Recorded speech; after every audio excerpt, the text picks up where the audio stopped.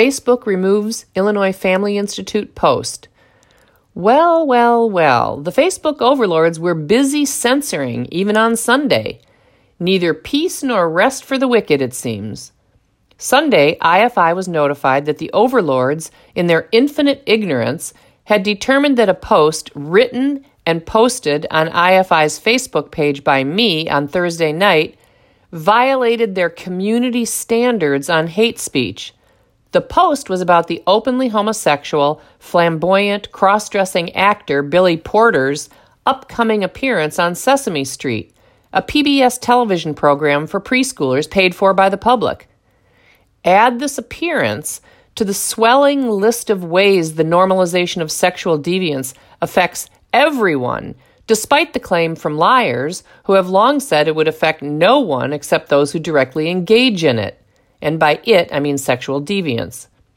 The overlords falsely claimed that the post was hate speech, which is defined by the Facebook overlords as, quote, dehumanizing speech, statements of inferiority, or calls for exclusion or segregation based on what they call protected characteristics, race, ethnicity, national origin, religious affiliation, sexual orientation, caste, sex, gender identity, and serious disease or disability.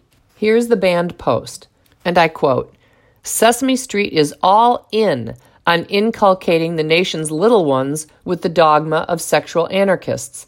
They've announced on their Facebook page that openly homosexual, cross-dressing, faux married actor Billy Porter will be a guest.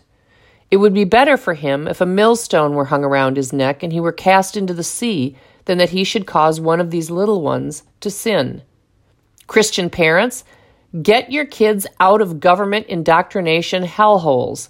No Christian should have their child in a school that introduces egregious sexual deviance to little children, that presents sexual deviance positively, and that sexually integrates private spaces. In Illinois, starting next fall, that's every school at every level.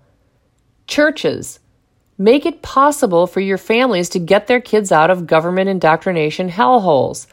They share the same damnable mission to promote the same damnable ideology that Sesame Street does. And Christian teachers working in government indoctrination hellholes? No Christ follower has a moral right to teach evil ideas to children or to use incorrect pronouns when referring to students who seek to pass as the sex they aren't. End quote.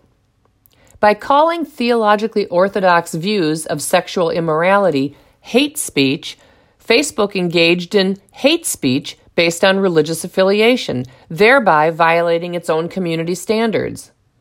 Word to the overlords. Expressions of moral disapproval of volitional acts that you overlords celebrate do not constitute hatred of persons, no matter how many times you claim they do. Our time is so dark that society rejoices in exposing toddlers to cross-dressing and homosexuality and heaps condemnation on those who call such perversion wicked. Hey, Christians, you know those lumps you keep tripping on in the darkness? They're dead canaries. Woe to those who call evil good and good evil, who put darkness for light and light for darkness, who put bitter for sweet and sweet for bitter.